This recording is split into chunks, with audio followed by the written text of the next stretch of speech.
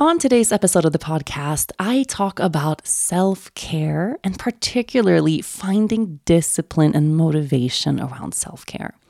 We deserve to feel really great, not just physically in our bodies, but also emotionally in our hearts, mentally in our minds, spiritually in our spirit. We deserve to wake up every morning and feel grounded and whole. Now, not every week is the same. Not every day is the same. Some days it's going to be really hard to take care of ourselves. So having a routine and a disciplined thing that you do every day where you just show up for yourself really is crucial.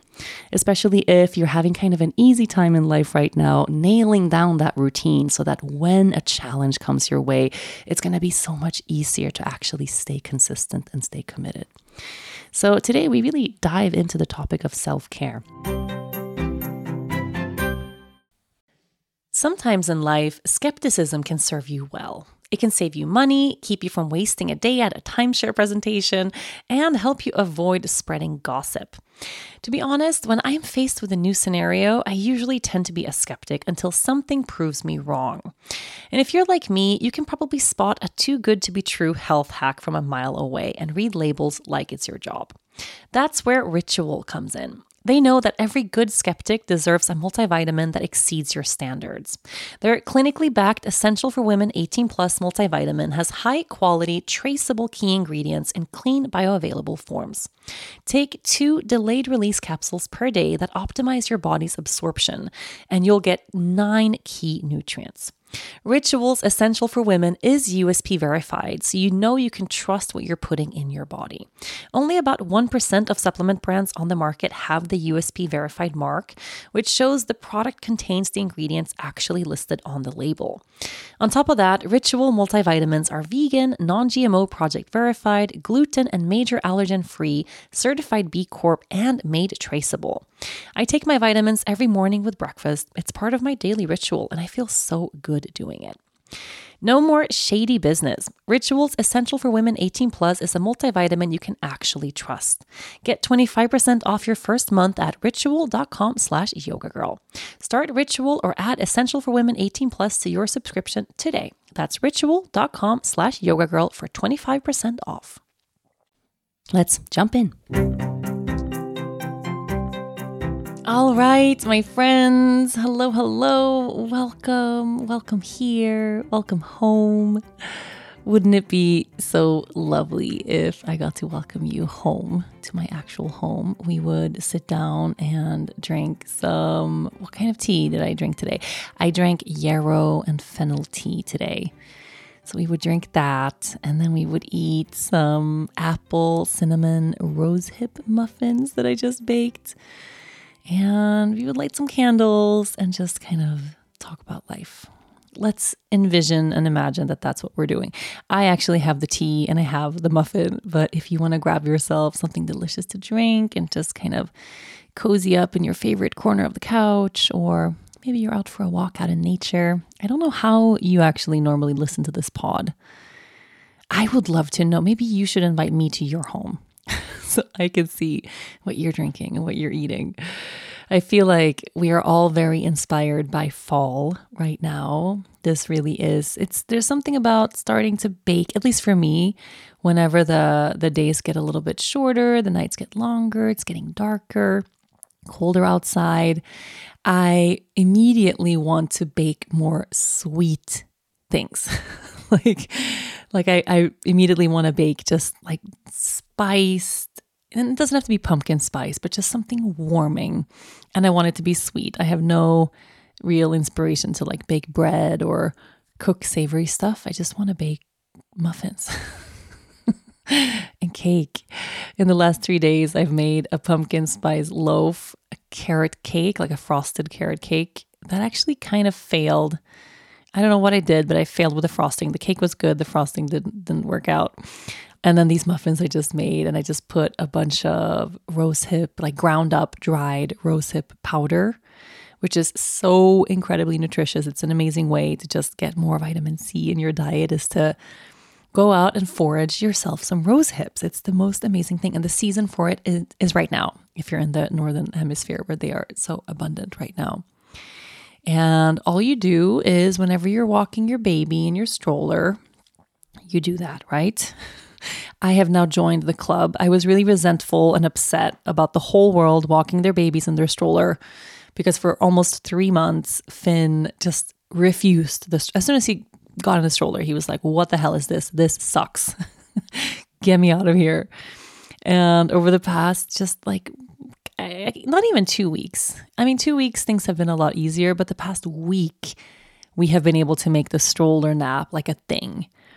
And where finally, I catch him in his sleepy moment. I'm like, oh my God, let's go. Put on my rain boots because they're the only shoes I can actually put on without using my hands. I just could step into them, put him in the stroller, and off we go. And and then he falls asleep and he sleeps, not for so long. It's not like I wish he slept longer. He sleeps more or less 40, 45 minutes max in the stroller, but it's better than nothing. And it means I get to be outside and I get to go foraging for rose hips. So yeah, I'm so glad I've joined everybody's little stroller walking baby club. It's awesome. If you haven't joined us yet, or if you haven't at all, it's okay. You're doing a fantastic job. Not all babies like to sleep in the stroller. We know this is just truth. So yeah, you put your baby in the stroller, or you take your dog for a walk, or you just go outside. Maybe you're listening to this podcast. And then the next time you come across a rose bush and you see it filled with these bright red, orange, they're kind of like fire truck red. They're just such a gorgeous color, plump looking, shiny, delicious rose hips. You pick some. And important rule of foraging whenever we are foraging in the wild is make sure that wherever you are foraging, that it's not close to a highway or a major, heavily trafficked road, because then you're going to have all the stuff from all the cars, the exhaust and everything. You might have some polluted herbs around those areas, unfortunately. And then don't pick everything off the bush. So if you find this amazing rose bush, and you're like, oh my God, look at them. Just take a little bit, take a couple of handfuls, and then you'll find another rose bush and you take more rose hips there. Just kind of scatter your foraging if possible. Now, obviously, if you are growing your roses yourself, you can take everything that you want. It's your garden, you choose. But it's really nice to leave something for the birds and for all the animals that really need that nutrition for the winter. This is an important time for so much wildlife right now, where they really stock up and get all the berries and the fruits and the nutrition that they need for this next cold season. So don't take everything. And then what I love to do, ask permission. And this is something just you can do really quietly. Before I picked my first rose hip off of a bush, yesterday I foraged. I walked Finn 3 times, I think, in the stroller. Each time I found another bush to forage from.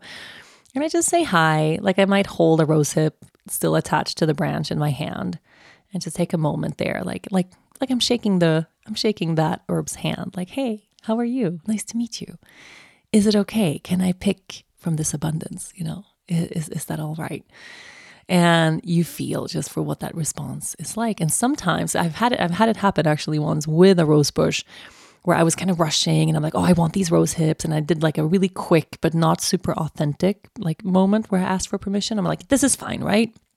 Give me the rose hips. And I immediately stung myself on a thorn, pretty bad. And I was like, oh, that was a no. That was a hard no. I was not respectful. I didn't ask politely and in a grounded way.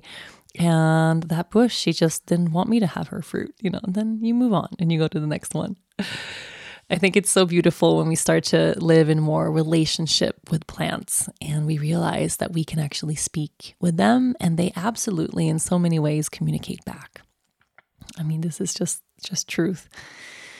So once you have your rose hips, I love that this podcast now is a little rose hip tutorial. You are very welcome. When you bring them home, so I did 2 things today. No, I did 3 things. Okay. And how did I do 3 things? Finn had a long nap, but that's not when I did all my things.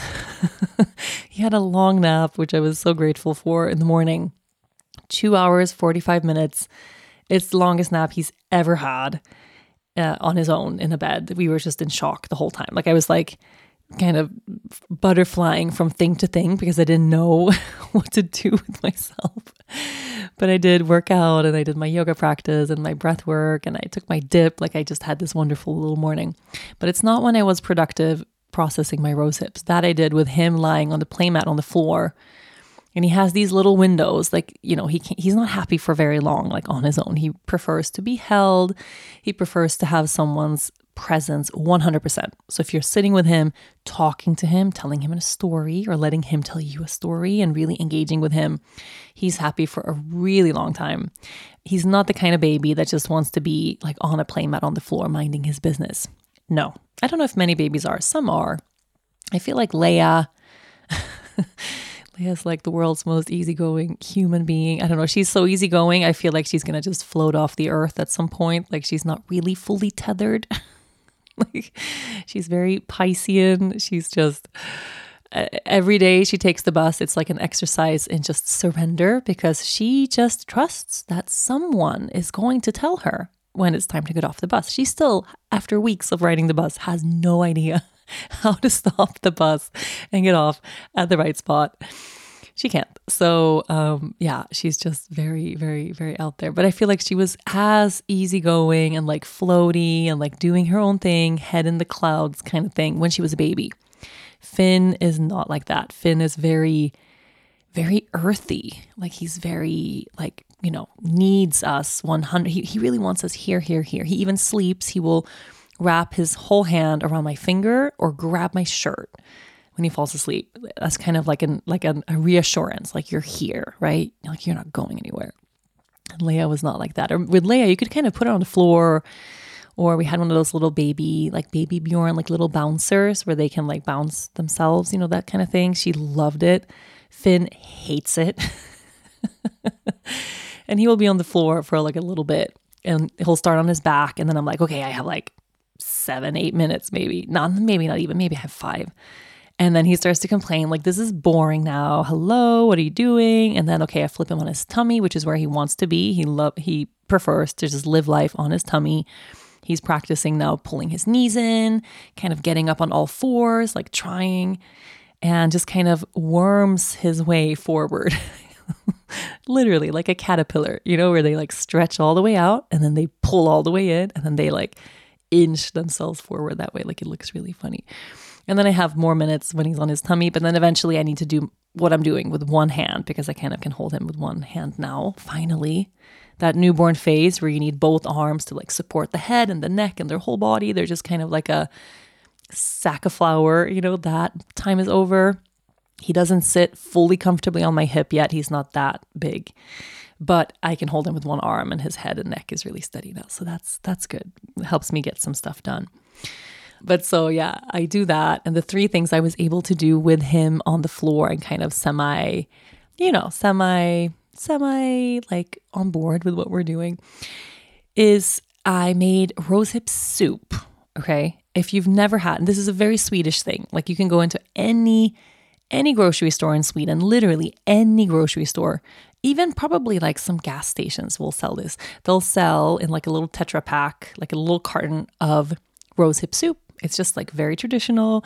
I've had it my whole life growing up. Now the version of it that they sell in the stores is full of sugar. It's full of just stuff. There's rose hips in there. It's made from rose hips, but it's not like the first ingredient or anything. But you can make your own, and it's amazing because when you make your own, you don't have to take the seeds out. And taking the seeds out of the rose hip is the most time-consuming, kind of annoying part. The seeds, if you try to eat them, they will make your whole insides itch. Like they're terrible. So don't try to eat the seeds. But if you make soup, you just boil them and then use a little hand blender, mix everything together, and the seeds are big enough that they won't blend into the mix. And then you strain it and you're left with this amazing, thick, luscious rosehip soup. And then you add some honey or maple syrup or sugar, whatever you want to sweeten a little bit. And you drink it warm out of a mug. Oh, it's amazing. It's amazing. It could be dessert. Like you can make it sweet enough for it to be like a dessert thing. You could crumble a little cookie in there. So good. We eat them in Sweden with like little almond cookies traditionally. But you can also make it not so sweet, like at all, just sweeten a tiny bit. And it's breakfast. Like it's so good. Rose hips have so much vitamin C. It's just the most amazing thing. So I did that. And then I did with a whole batch, I just cut them in half and I did the thing where I scoop the seeds out because I want to preserve them for tea. And I was thinking to grind some down and dry them and have a powder because it's really nice to have rosehip powder to just like throw a spoonful in a smoothie. Or what I did today was I put 2 heaping big teaspoons of rosehip powder in the muffin. Just like such a great way to just get a little boost in the fall. But yeah, so that was my little rosehip tutorial. You're welcome. Enjoy. But it's so beautiful that we are in this place of fall now where the days are still pretty long here. We haven't arrived to that point in Sweden yet where it feels like, the day ends in the middle of the day, which is what happens in the wintertime when the sun sets at like 2:30 p.m., which is a trip. We still have like the full day, but it's getting dark at night, and that's nice. And it's getting colder. I'm taking my little dips in the lake, and every day it's like I really can feel the temperature dropping very slowly. I feel like the temperature drops much quicker in the air than it does in the lake. It takes longer for the lake to get really cold. But it's just such a delicious time. I don't know. Last week I felt like it was happening too soon and oh my God, where did summer go? Now I'm like, no, you know what? I'm excited to light our first fire at home. I'm excited to have these cozy days. I'm excited to be baking and just, really enjoying time at home with the family. It's been a really, beautiful week so far. Do scents evoke memories and transport you back to being on the beach during your favorite vacation?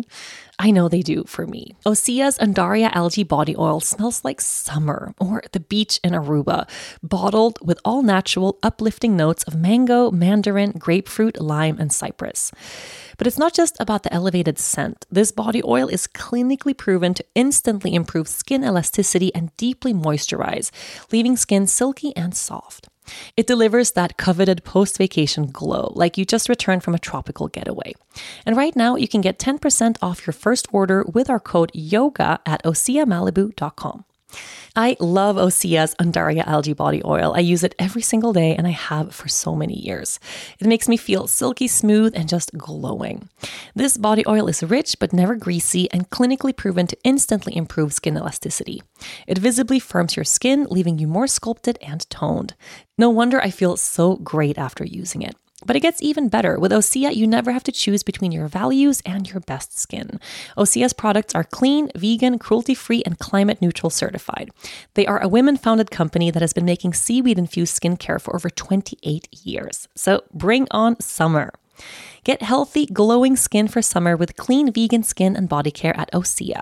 Get 10% off your first order site-wide with code YOGA at OseaMalibu.com. You'll get free samples with every order and free shipping on orders over $60. Head to OSEAMalibu.com and use the code YOGA for 10% off. I have had some major revelations actually over the past little week.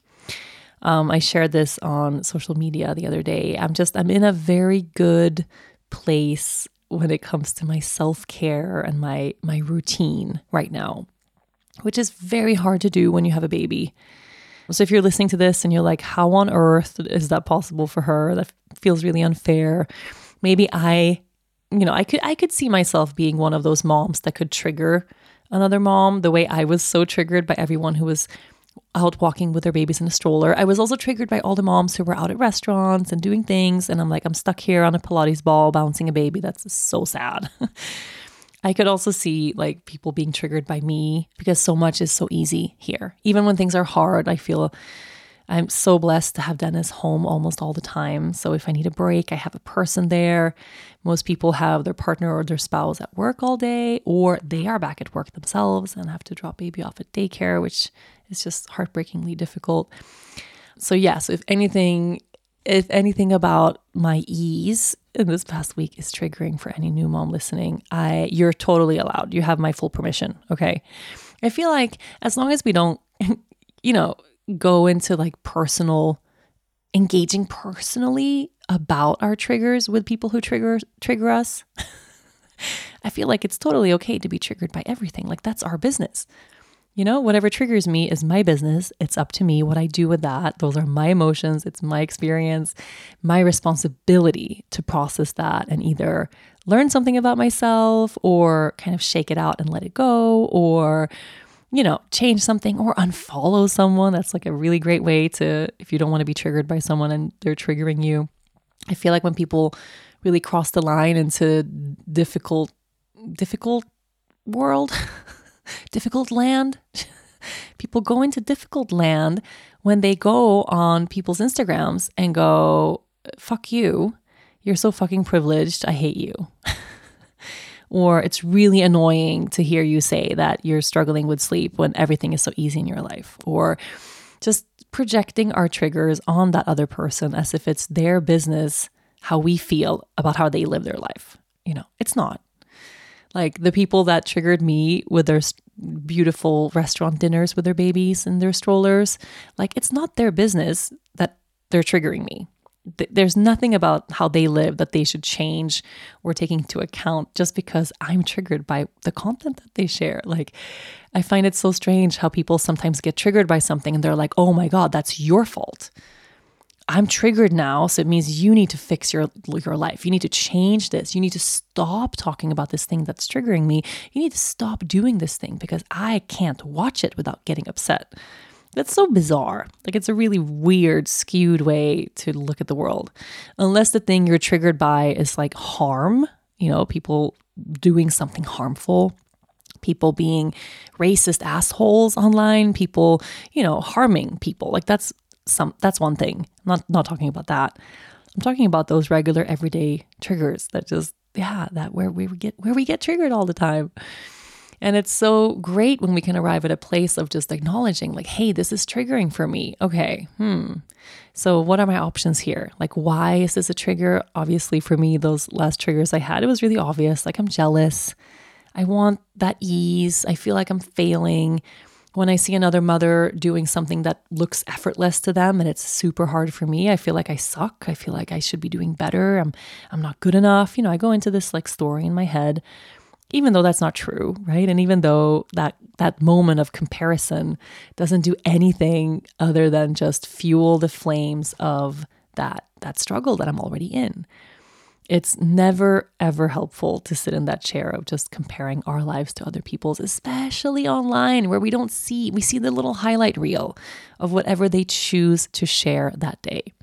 And even the people who share very authentically, totally from the heart, really like, look at me and my struggles and here's my life, they still choose what they share, right? Like they could be just sharing their everyday stuff and you think you're really getting that full picture of what their life is. Like that's so raw and so honest. And they might be going through something totally wild on the side of that they are not mentioning. A person I follow online who I really am inspired by, who I feel like, it's just like so like looks at life in such a beautiful way and has a way to just move through struggles so gracefully and just felt like a very steady person, like all of a sudden came out and said, for the past year I've been suicidal. And I was like, what? Like that's so wild. And it's not, of course, not their responsibility to share that with the world in any way. But it was a little wake up call for me, like, this is one of those people I really felt like I'm comparing my life to a little bit, and they have it so together. I'm like, no, they don't. No one has all of their shit together all the time. Like, no, I don't have my shit together. The stroller influencer moms at dinner don't have their shit together. You listening, you don't have your shit together. None of us have our shit together. And the beautiful thing about feeling triggered by stuff is that it's a moment to learn something about who we are. It could be a moment to learn what that trigger actually means, where it stems from. Is it really old? Does it come from this old wound of something that happened long, long ago? Or is it brand new relating to your situation right now? Does it align with that inner critical voice that you have in the back of your head? And that's why you're triggered. So actually the thing you're really triggered by is yourself, is your own negative, inner, hateful voice. It's just amplified and louder by the things that you look at online. Or are you triggered because, this is not for you. Like this just doesn't inspire you. This is not helpful for you. You don't resonate with this person at all anymore. And it's just, leave them then, unfollow or unfriend. Like we can do that as grown-ups. Like I have arrived at moments in my life where a relationship just served its purpose. Like, this isn't working anymore. Like it's okay to set a boundary and to walk away if things are not good, right? I don't know. I'm just forever and always in awe of the internet. I am forever and in awe of people on the internet. I do feel like I'm in a really good spot with my people online, like you listening. And it's also, I think, because of what I share. I feel like I'm ranting less about the state of the world these days because I'm just so absorbed in my little bubble of family. And I'm spending more time just sharing like the herbs I'm picking. I'm talking more about rose hips than I am, the great divide, which I still, of course, care so much about and spend a lot of time talking about in my life and contemplating. I just am less in my Sagittarian, like truth at all costs kind of thing.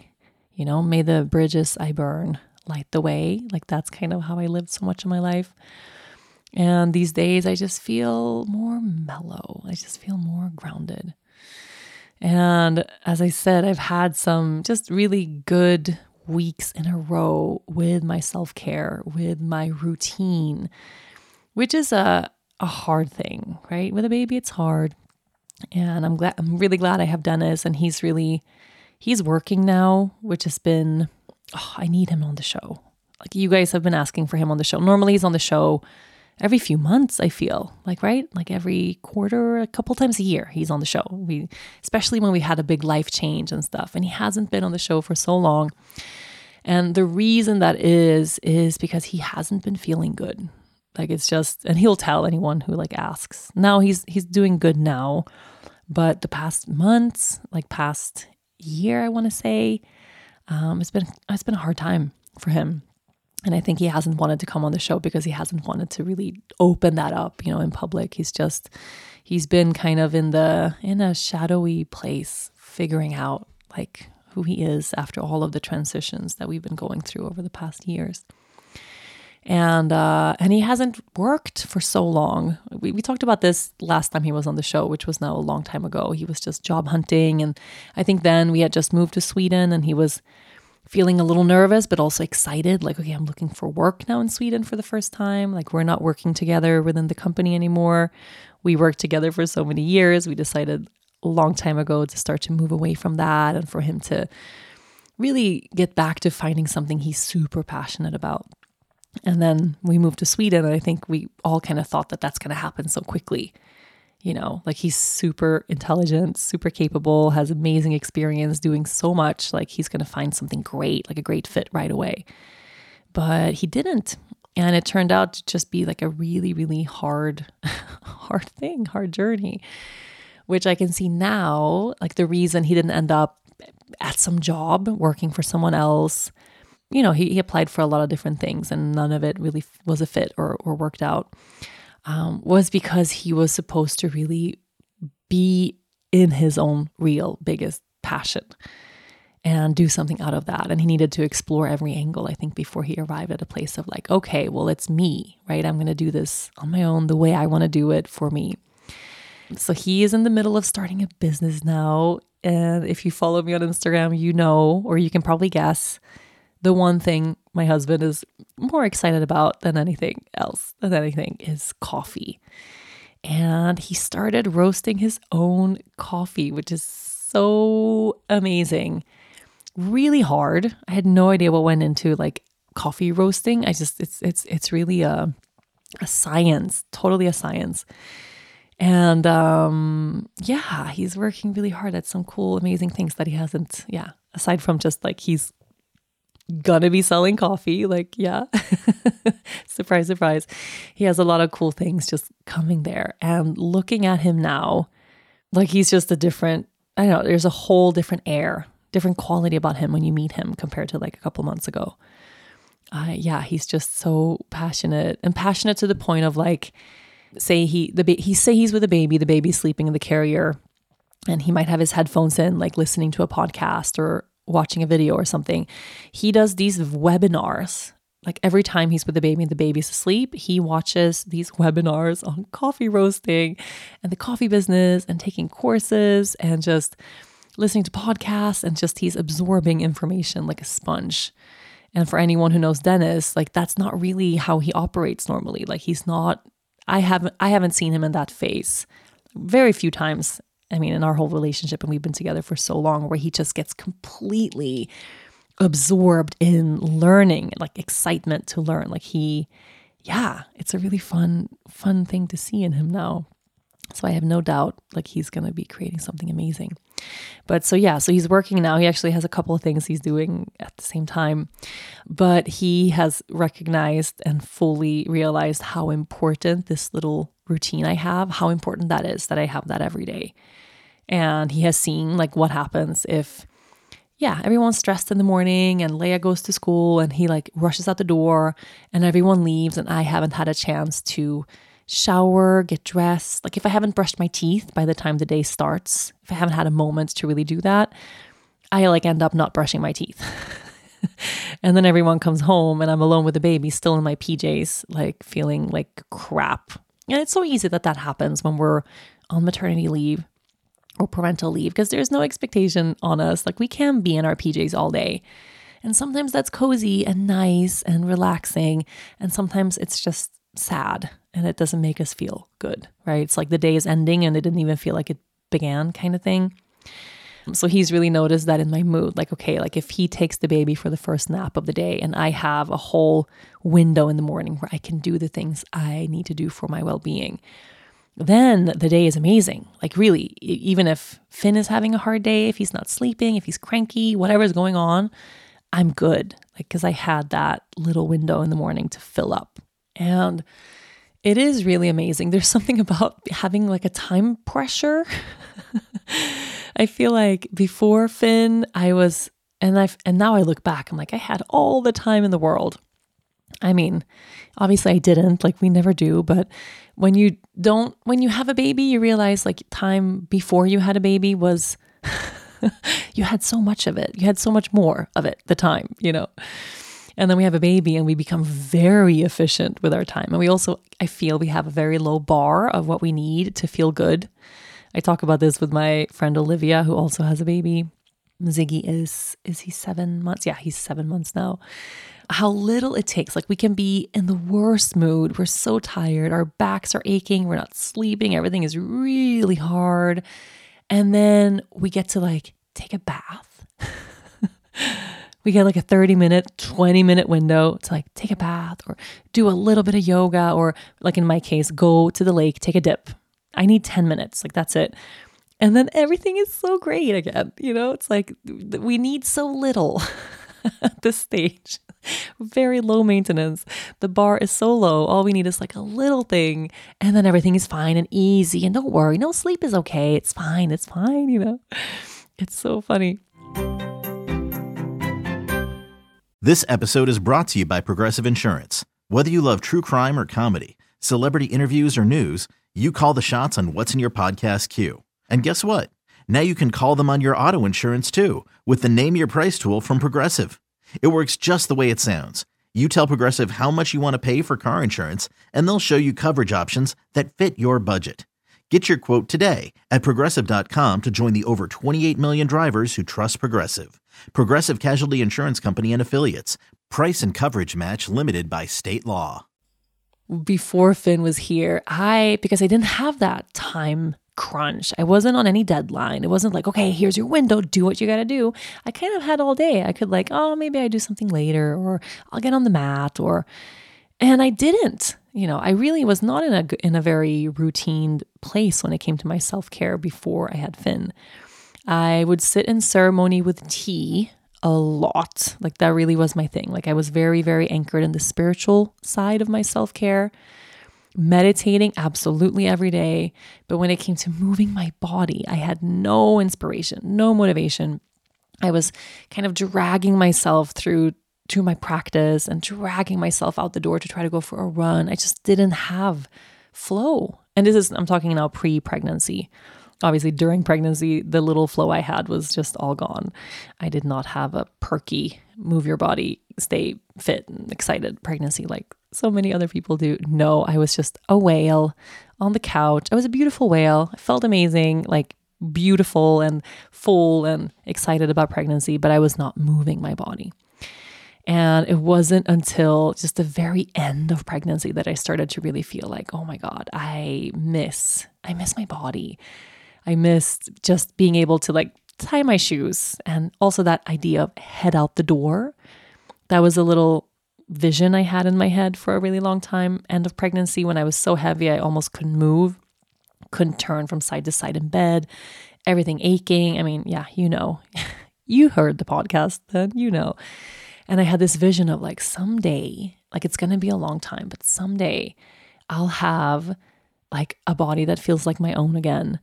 And I'll be able to just like put my running shoes on and head out the door.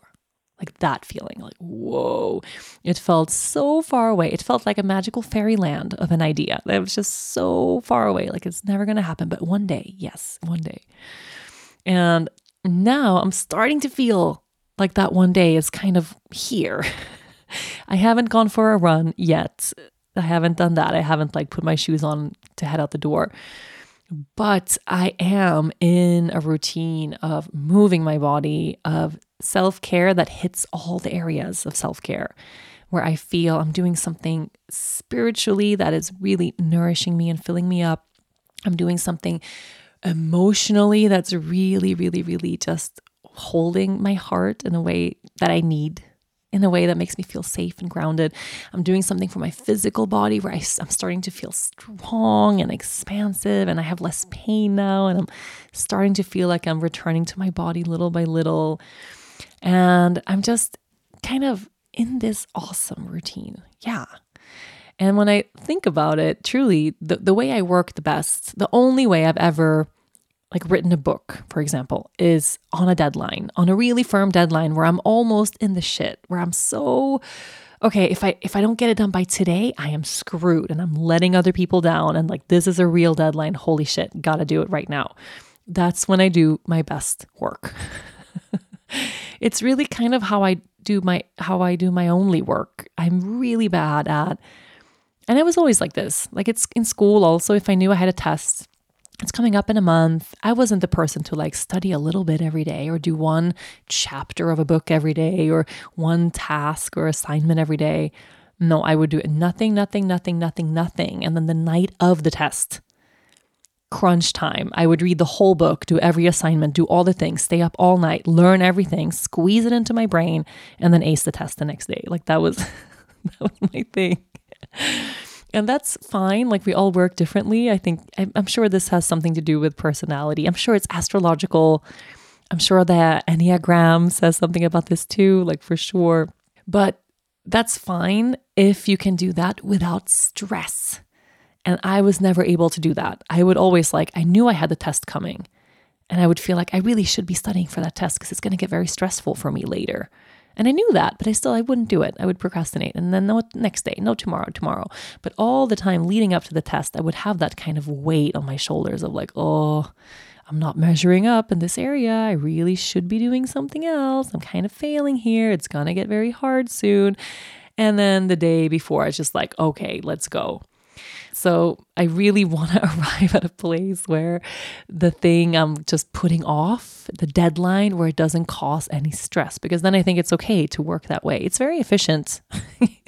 If you can do it well and you can do it without feeling overwhelmed, if you can do it without burning out, great, wonderful. But for me, I generally tend to burn out, working that way. It's not a very sustainable way to work.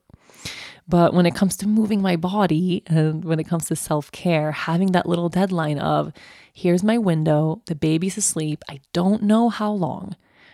Like hopefully I have 40 minutes because that's the sleep cycle for this baby. Maybe I have 40, maybe I only have 10 minutes today and he wakes up, he's super sad, he needs a boob. I don't know. Maybe I have 2 hours because he's asleep. I have no idea. And that sort of lights a fire inside of me where I'm like, okay, I'm so efficient. I'm not scrolling on my phone. I'm not wasting any time. I'm really kind of Dennis takes the baby for his first nap. He takes the monitor. Okay. Or he actually walks him in the carrier for the first nap. And I run. I I just run into the living room where I have my little setup. I have my yoga mat. I have little weights there. They're very lightweight, so don't get too excited here. They're just very light, chill weights that I have. I have one dumbbell. I know what that is now. And I have two things that I don't know what they're called. What do you call the weights that you hold in each hand?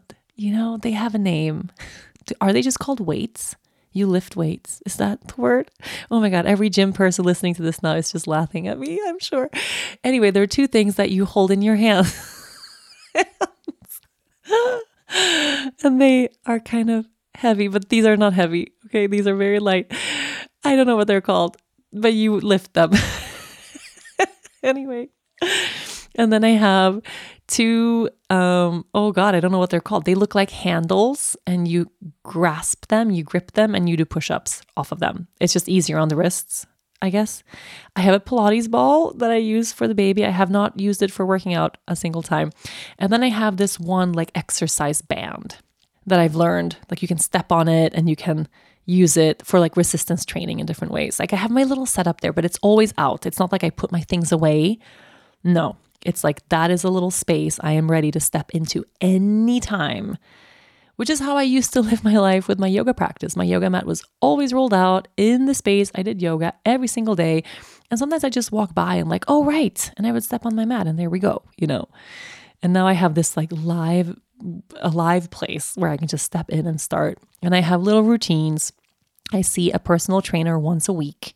She comes here and she's been so helpful because I really didn't know where to start. I didn't even feel really comfortable in my yoga practice in the beginning. I really wanted to start slowly and super gently and so mindful of my pelvic floor. I feel like my pelvic floor is it even there at this point? Now it's starting to feel better, but after giving birth, and it wasn't from this birth. I think this is a whole other podcast.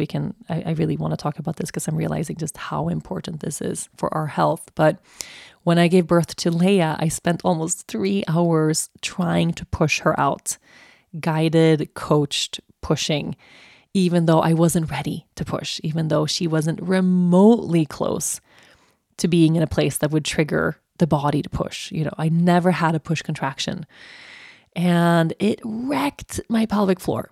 Totally wrecked my pelvic floor, but I didn't know. I didn't really understand. And I would have moments where, like in ecstatic dance, if I jumped a lot, I would pee myself a little bit. And then I would ask friends and people about that. And they're like, yeah, but that's normal. After you give birth, it's not like you can jump on a trampoline and stuff, which weirdly I could kind of do. There's certain things I could do and certain things I couldn't do, but the consensus was just after you've had a baby, peeing yourself a little bit during certain moments, like jumping on a trampoline, that's just what it is. Newsflash, that is not normal. That should not happen to anybody. And it means that we need some rehabbing. It means that we need some support in that area of our lives. Holy shit, that's a huge thing. It's not normal.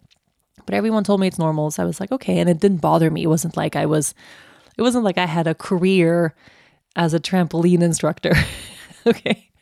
Or this kind of ecstatic dance where I jumped a lot, I did that a lot.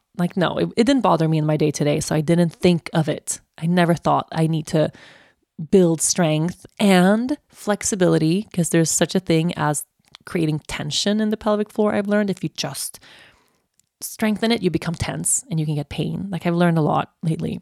So anyway, this birth, I feel I'm really grateful, was very gentle on my pelvic floor because I didn't have to push. There was basically almost no pushing, barely any pushing. So I think the pelvic floor weakness that I'm experiencing is from my first labor, or I know it's from my first labor. But what happens, when you're pregnant is you have all of this weight, this whole baby and placenta and all the fluids and everything is just sitting on your pelvic floor, literally held up by your pelvic floor the whole entire time. And then you give birth, everything is just, for lack of a better term, everything is just so weak. It's been stretched to its max capacity.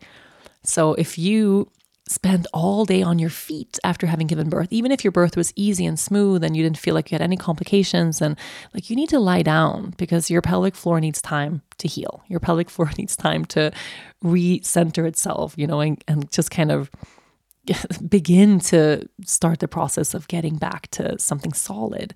And when we stand up, all the weight of our inner organs and everything, and reproductive organs and everything, just sits on the pelvic floor. So we need to rest. And if we start working out, like lifting weights and squatting and picking up heavy things, and we're not doing that correctly, or if our pelvic floor is not ready for that, we can really injure ourselves. Like, we can really harm ourselves for the long term. So I was really mindful of this, which is why I worked with a personal trainer when I started training, just so I could start really gently and start in a way that made sense for where my body was. And I think I'm getting to a place now where I could continue doing this alone. Like, I have enough knowledge now and I feel steady enough in my body that I don't really need to work with someone every week, but it's really helpful. And she gives me a new routine every time she comes. So I have like a new thing to do. And she lets me know like, hey, I think we can add some weight here now. Or yeah, it's just, if you can afford it, it's a really good investment, I think, postpartum. You can also see a pelvic floor, like physical therapist. Like, there's so many people who do great work in these areas. So I step into my little space. I do my routine. Like, I start with just a workout because I feel like that's what I really want to get to first. I'm excited. I have that little deadline of baby could wake up any moment. And I do this training, this little routine, and I do a different one every day, but it takes me 20 minutes. Okay. I'm not like, in the gym for an hour and a half doing this thing. Like, no, I spend 20 minutes. That's all. And sometimes it's 15, but generally like 20 minutes, I'm doing these things with the weights. I'm doing little push-ups. I'm doing little squats with little things. I don't know the names for anything anymore. I've made up all my own names for all the things I'm doing, but I do them, and I do them every day. I do the thing. It takes me 20 minutes. If baby hasn't woken up by then I'm really excited. I have more time. I am in my yoga practice immediately. I just transition from strength training to yoga, which I feel is such a beautiful combination. And depending on the time I have, like I might have 30 whole minutes of just yoga practice after having that 20 minutes of strength training, where I just get to intuitively flow from pose to pose depending on what I need that day. And I might move really slowly and gently and just linger forever in a pose that feels so yummy. I might have a really intense kind of dynamic practice where I'm almost ready for a chaturanga again, almost. I'm on my knees still and, taking my time. And then if by some miracle baby's still not awake, then I do my breath work. I do some hypopressives, which is this miracle thing for your pelvic floor. If you haven't heard of it, look it up. Hypopressive training. It's really cool. I do my pranayama. I do my breath work. I sit in silence for a moment. And regardless of if at this point the baby has woken up, I go for my dip. And I walk barefoot down to the lake and I swim out into the cold, cold lake. I usually bring a little dry brush. I have a brush and I dry brush my body, head toward the heart, head to toe, before I jump in. And then I walk barefoot back up, take a shower, put my clothes on, brush my teeth, and I'm just like ready for that baby. I'm arms stretched out. Like I feel so good. I'm so happy. I feel so grounded and alive and strong. And it's just this magical thing. And if the whole thing takes 20 minutes one day, or if the whole thing takes 1 hour one day, because sometimes it's an hour, sometimes it's 20 minutes, it doesn't really matter. And that's the cool part. It's like, I don't need an hour every day. If I have an hour every day, that's magical. And I'm so grateful. But if what I have that day is 20 minutes, as long as I show up for myself and as long as I do the thing I feel is most helpful to me that day, it changes everything. And it sets me up for a whole different kind of day just by doing that thing. And if I haven't slept, if we've had a really bad night, if I'm feeling low, if something's not great, sometimes moving my body really intensely to the point of sweating helps me combat that, helps me counter that, and it lifts me back up. But sometimes it's not at all what I need. Sometimes I'm really, truly depleted from not having slept. And then I do my gentle stretches. I do my breath work. I take my time. I slow everything down. And I might sit on the dock, just breathing for a little bit. And I do what I need every day, but I really try to meet my needs depending on the day. And it's been such a revelation for me that the important thing is not what I do. The important thing is not how long I get to do it for. The important thing is not what the end result becomes at the end of that. The point is showing up. The point is just stepping into that space that holds the energy of the self-care practices that I'm doing. The point is taking that first step out of the house to walk down to the lake. And then it doesn't really matter what happens after that, but I started, right? I'm showing up, I'm here, I'm doing the thing for me. And if I get 10 minutes, awesome. If I get an hour, awesome. If all I get is 10 minutes, showing up that day means it's going to be easier for me to show up tomorrow in the same way. And tomorrow, maybe I get a whole hour. And maybe that hour every day or those 20 minutes every day, maybe it ends up actually changing my life. And that's where I am now, where I've done this for I don't know how many weeks in a row where every day I'm there showing up. And I'm starting to feel just this ginormous shift inside. I started to feel like I'm excited at the end of the day. Like I go to bed with Finn and we step into our little cave, and we have a long night ahead. I don't know. Am I going to be awake 8 times tonight, 10 times tonight? Am I going to have long stretches of not getting any sleep? Or will we sleep really well and just wake up 2 or 3 times to eat? Like, I don't know. What I do know is there's no scenario here where I sleep through the night. Like, that's not happening. But is it going to be a very hard night or is it just a regular night, right? I don't know. But I'm kind of excited even as I step into that little cave because I know tomorrow morning I get to step back into my own body and I get to do those things that make me feel good.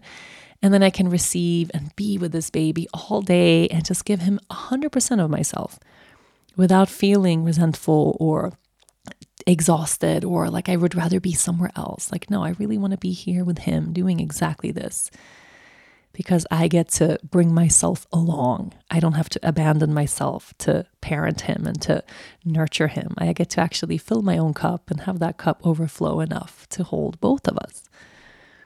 And doing that, it's just the most remarkable thing.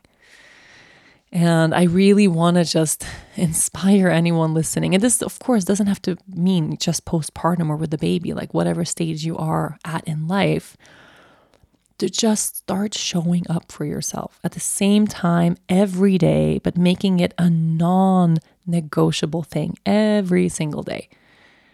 And if you're having a horrible time, you're going through something really heavy and difficult, if you're sick, if you're in pain, you still show up. And the thing you do might change. How much time you spend there might change. The energy that you're there with might completely change every day. And it should change as you change, right? But you show up and you imprint that in yourself and in your day, that this is how we start the day, if that's the time that works for you.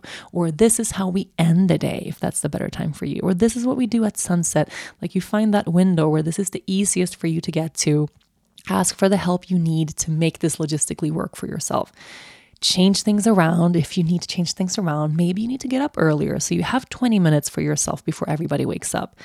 And if that means you're really tired because you're not sleeping enough, maybe you need to go to bed 20 minutes earlier. Like, what can you shift in your life to actually support yourself enough to give yourself this window to show up? That's the work. And then we just show up. Every day, just show up every day. Find the things that are most supportive for you, whether that's going for that run or dancing in your living room or just a little stretch or sitting with tea, or maybe you're working with herbs or you're journaling or you're doing some amazing made up workout at home. Like, you're doing your thing. Find out what that is, what is most helpful. Have those resources and then make them happen every day. I know I'm kind of on a soapbox now, but I really am feeling a huge shift in my well-being just from having this window every single day. And I wouldn't let it go for anything. So yeah, that's where I am. I hope you are in a place where you are also feeling at least set up well to have a good routine and taking care of yourself that works. And it has to be sustainable. It has to be something that works long term. It can't be too overpowering or too demanding or too logistically difficult to get to. It has to be kind of easy, right? And we know those little small incremental changes really add up over time. And this is the season. Truly, this is the season. This is the season to get back into a disciplined rhythm that works beautifully for you, because you deserve to feel great, not just to get by, not just to make it through the day. You deserve to start your day having brushed your teeth, okay? Wearing clothes, like bare minimum, hopefully having moved your body and had a moment to connect with yourself as well. But yeah, we all deserve to feel really, really good. Thank you for joining me for tea and cupcakes today, or tea and muffins today. I am really grateful that you're here. Thank you so much for listening. I'll be back next week. Thank you so much for listening to this week's episode. If you enjoy the show, make sure you listen, rate, review, and follow all episodes of From the Heart with Rachel Brathen. This was a presentation of Cadence 13 Studio, and I'll see you next week.